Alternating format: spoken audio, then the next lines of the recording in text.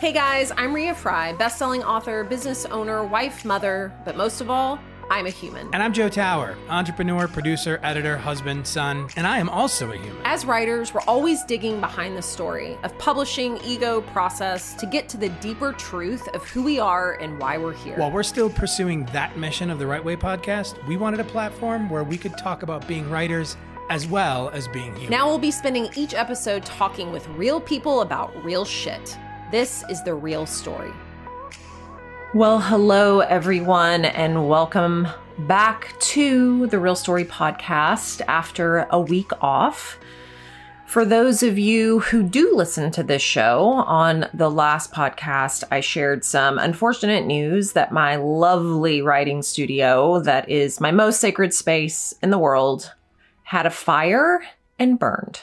This happened on January 1st. I was, and still am, pretty sad to say the least. It's in a total disarray right now as we try to figure out what to do, how to rebuild, if I even want to rebuild, and if I do, what it will become. But I had a Vipassana silent retreat booked, a 3-day silent retreat booked for January 6th through the 8th. And this, again, was coming off the heels of such a, to me, what felt like a real tragedy. So I went into it really ready to drop into silence, but also pretty sad, if I'm being honest. I didn't really know what to expect. And I can safely say that gift of silence was one of the best things I've ever done in my life. So normal Vipassana retreats are 10 days. And from all the research I've done, there's a lot of suffering involved. You have to eat a very strict vegan diet, which I no longer eat plant-based. I'm kind of the opposite, actually. You cannot eat past 11 a.m. for 10 days. You're kind of sleeping on a cot with a bunch of other people. You are not allowed to exercise. You are in meditation 10 to 12 hours a day, wake up calls at 4 a.m. So there's just a lot that goes into it that I wasn't sure, never having done it before, that would be the right thing for me, especially coming off of a 6-week healing journey with the one and only Emily Rosowski. I was feeling pretty raw and pretty fragile going into this. So I thought a 3-day container would be perfect for me. And boy, was it ever. So a lot of these retreats are overseas. And at the beginning of the year, it's hard to take, that much time off. So I found one that was 4.5 hours away from Nashville in a gorgeous place called Sauté Nacoochee, which is based on actually 2 Native Americans. Their story is really interesting. There was a little plaque in the house that I stayed in. But I drove up on a Thursday night to a sister town called Helen, Georgia, stayed in a lovely place on the top of a mountain, and just really tried to prepare myself for what was to come. Leading into it, the longest I've ever meditated might be an hour, and we were going to be in meditation for upwards of almost 8 hours a day. So I did not know what to expect. I've also never been silent.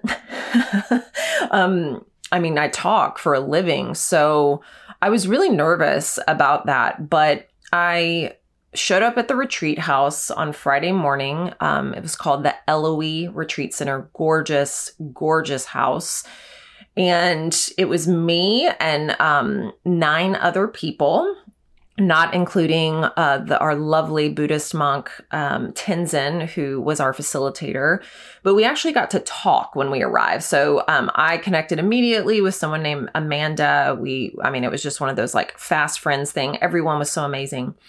But then once we all got settled in, we were shown our rooms, we dropped in to utter and complete silence.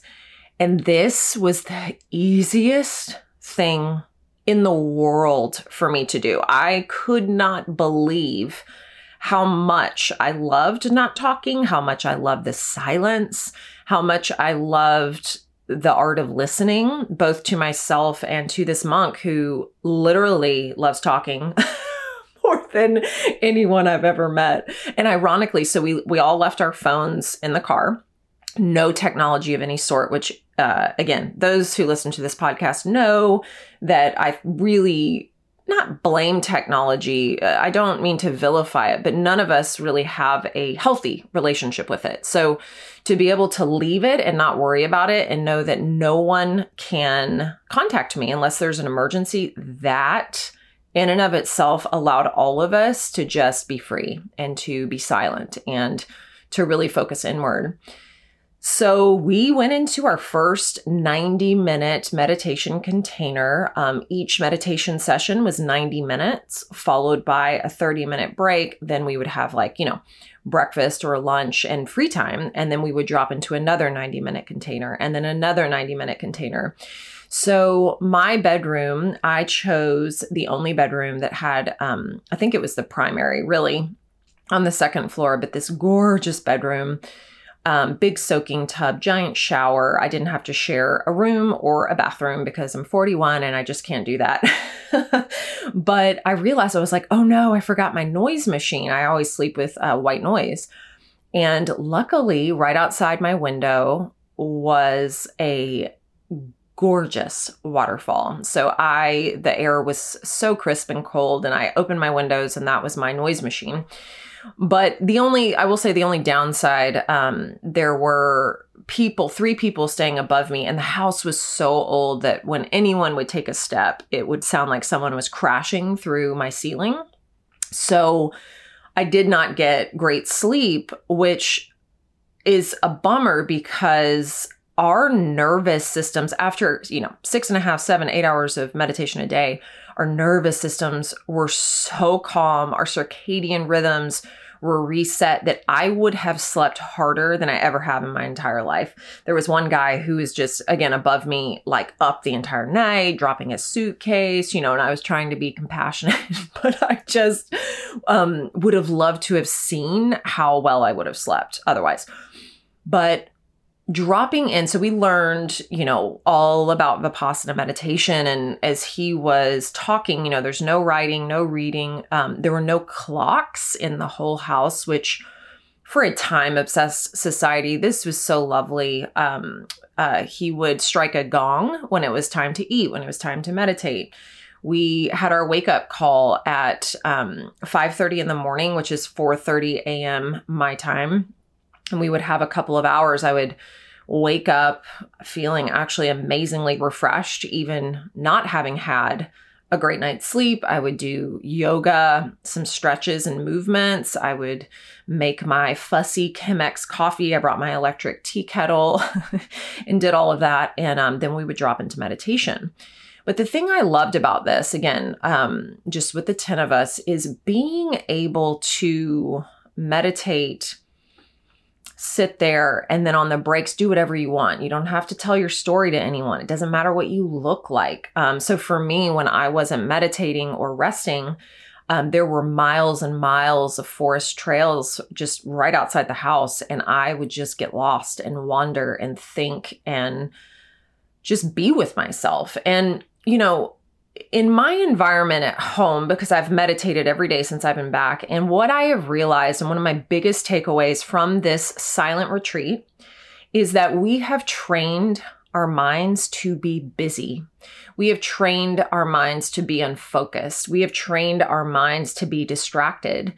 And a focused mind is a free mind, is peace of mind. And what I learned in this retreat as well is that nothing, no stressor, no financial worry, no client issue is worth my peace of mind. If you have peace of mind, you have everything. And I realized very quickly that my baseline is stress. It is go, go, go. It is get shit done. It is, always a million things going on. Even when I have tried to slow things down, instead, I want and need my baseline to be peace of mind, to be calm, to be centered, to be quiet. And he really talked, Tenzin really talked a lot about how everything in our life, every feeling, joy, grief, pleasure, sorrow, it's all impermanent, that we do not die. We are not born. We are continuous. And of course, in the Buddhist culture, there are different beliefs, which I love. It is, Buddhism has always resonated so profoundly with me, and just the way that they look at life. And, all of our suffering comes from grasping. And for me to sit there and not have to worry about client calls or emails or taxes or text messages or being reactive and responsive, I was able to experience gaps in thought, which I've never had before. My mind was peaceful. And I really finally became a witness to my thoughts just rushing by like that waterfall. Everything is impermanent. If I'm sad, I will not feel sad forever. If I'm happy, I won't feel happy forever. And really realizing that I project so much onto the future or think about the past, and instead of just being here and realizing that this moment is gone and this moment is gone and this moment is gone, and it's all so fluid. And the suffering, again, I'm not a materialistic person, but I was just mourning my space, my studio, and what I've been able to create in there. And I experienced during the retreat a real letting go and being grateful for all the time that I did have in there. But that is gone now. And I could choose to be sad. I'm not going to be sad forever, but I really worked through that sadness, just being able to sit there. One of the most interesting things about it was, it was a completely vegan menu, which again, super tough. It was lots of fake eggs and fake sausage and fake, which I don't eat. So that was a real challenge, but we had 3 meals a day, and we had to sit at a dining room table together, not talking. It felt like an awkward family dinner, but it allowed you to focus on your food and to move slowly. And it made me realize how rushed I am in my daily life. I do everything fast. I eat fast. I move fast. I think fast. And it was nice to try to just bear witness to how fast I do move and in what a hurry I am, even when there's nowhere to go and nowhere to be. So I really tried to slow myself down and really wonder and ask myself, what are you rushing toward? Especially when time's not involved. I didn't know what time it was. There was a schedule that we had that they had out, which was nice. And then we got to write a single question down that Tenzin would answer every night from 8 to 9. We would have discourse. We were not talking, but he was. And it was just really lovely. One thing I did notice as well is that we also do not sit still. Everybody, I think the hardest part for everybody was sitting in cross-legged position for that much time. Everyone would, shift or be uncomfortable or go to the bathroom. And I realized that there will be no perfect meditation space and that there will always be distractions. So I get to dictate what I'm feeling, if I'm paying attention, if I'm annoyed, and just let it kind of pass through like that waterfall. That's kind of what I imagined my thoughts to be.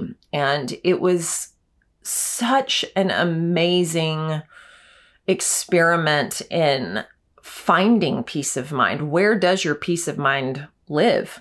I had a lot of just epiphanies throughout that container, in that being surrounded by nature. So waking up and looking at that waterfall and smelling the fresh mountain air and being able to hike every day and, preferably eat super fresh food.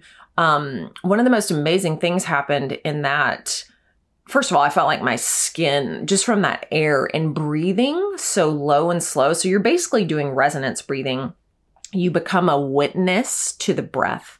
So I would breathe in slowly and through my nose for 5 and out through my nose for 5 and do that, if you do 50 slow breaths, that's usually equivalent to 10 minutes. So we were, meditating for 90 minutes at a time. I got up to 350 breaths that I actually counted.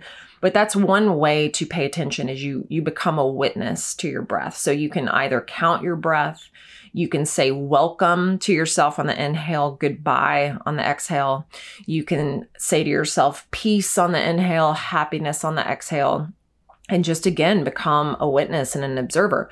But what happened that was so amazing is, I have horrible vision. I've had what are called floaters my whole life. So they look like little spider legs, especially if I look into the light. These like black little spider legs that just drift across my vision. And my vision radically improved during those 3 days because I wasn't staring at a screen. I had the sunlight and the moonlight and had my eyes closed. They were able to rest. The whites of my eyes got really white. I had not a single floater. They disappeared for the first time in my life. My vision felt better. I could see better without my glasses or contacts. It was unbelievable. And, so bedtime was 9 o'clock their time. So 8 p.m. my time, which I would never go to bed that early. And because, normally I would read and, all this stuff. So I would make tea and get in bed and then just go to sleep. And like I said before, I was jolted constantly out of sleep, but I was just boom, ready to drop in, ready to go to sleep because it was just, I had calmed my nervous system and not experienced stress. I was eradicating stress from my body. And I don't think most of us realize how much stress we have on a daily basis, even the tiniest things. Every time you respond to a text message, it's stress. Every time you do any, you're responding and on call and reactive, that is stress to your body. Every time you are talking, you are leaching electrolytes from your system. You are dehydrating yourself. And we don't think about these things. So to not talk, to rest the voice, to breathe in and out of the nose, it was absolutely unreal. The last thing I'll say on a takeaway, which really resonated with me as well, is Tenzin was talking about everything that we take in and store into our consciousness. So every movie or TV show you've ever watched, every Instagram story or TikTok or YouTube video, you store that into your ground consciousness. And he just asked a simple question is, what do you want to store into your consciousness? What do you want to fill your brain with?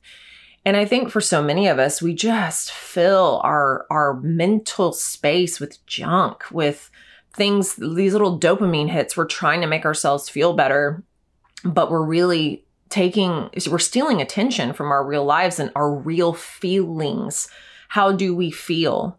How do we feel? How do we feel? We don't drop into that on a daily basis. We don't think about what we need. We don't listen to our bodies.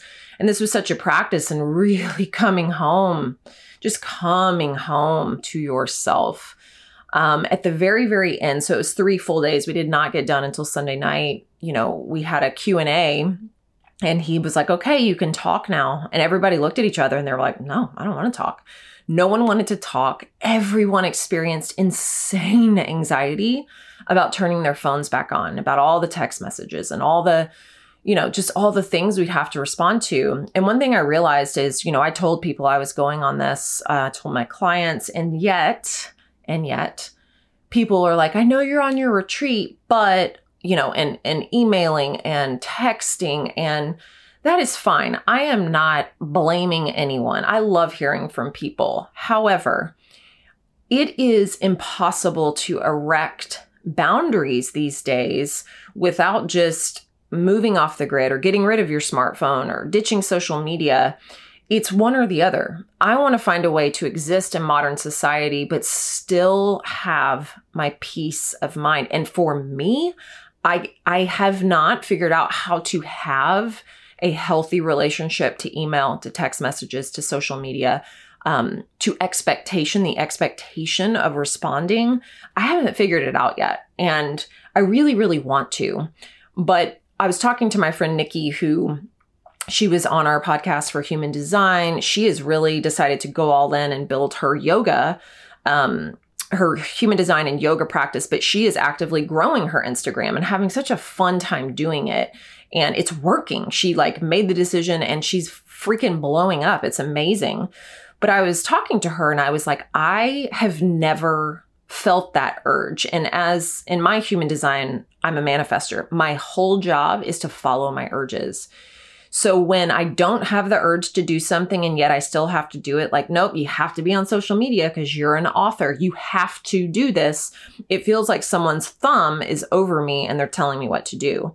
And that's been the disconnect for me because I tend to skew way more toward a simple, grounded, honestly, monk-like life. Say that 3 times fast, because it feels right to me. Feeling peaceful, feeling calm, not being as reachable, not being on call, not being responsive, but spending time in your real life, spending time with your friends and family, the people who are in your real life, not your digital life, just feels better. I'm not saying I don't love the people I've met in my digital life and don't really appreciate it, but it all at some point becomes so hard to manage. And when we all turned our phones back on and we all, got back to it, I mean, the stress was like, boom, instant. I had one of the most treacherous drives, though it was absolutely gorgeous. It was 2.5 hours up and down and around this mountain. It was raining.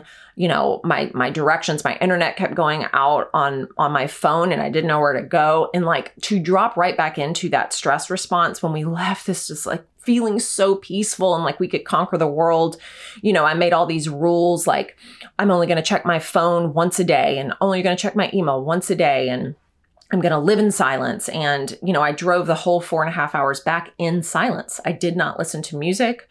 I breathed. And then the moment I got home and went to meditate that next morning, my mind was so busy again. And it really made me realize when we return to the same environment, it's so hard to have a different outcome, right? Emily says what I did going to this retreat is what's called a pattern upset, which is perfect. It's what we need, where we disrupt the pattern of our normal everyday environment so we can choose different choices, so we can feel different, so we can act differently. And this 3-day reprieve was such a reminder of our natural peaceful state. We're supposed to have a peace of mind. We're supposed to feel peaceful. We're supposed to feel free. And what we create for ourselves is just busyness. Our minds are busy and distracted. So that is all to say. This was such an incredible experience. It reminded me of who I am. And that's the other thing. I did not feel lonely. I did not miss home. I felt at home. This felt like, it didn't feel foreign. It felt like a remembering of who I really am. So I will say, if you ever get an opportunity to drop into silence, actually, Alex and I, we're going to be doing, I want to create like a 3-day or a 5-day Vipassana container where there's no suffering involved. You have really great food, really great accommodations.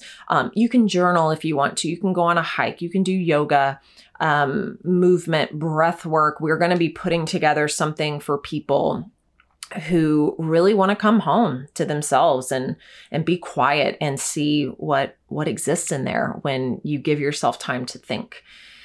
Okay, guys, love to know what you think of this. Have you ever done a silent retreat? You can email us at podcast@rightwayco.com, or as always, you can email me directly, ria@rightwayco.com. Until next time, guys, thanks so much. Thanks for listening to Right Way Presents The Real Story. Don't forget to subscribe, rate, review, and comment. And for more information on The Real Story and Right Way, visit rightwayco.com.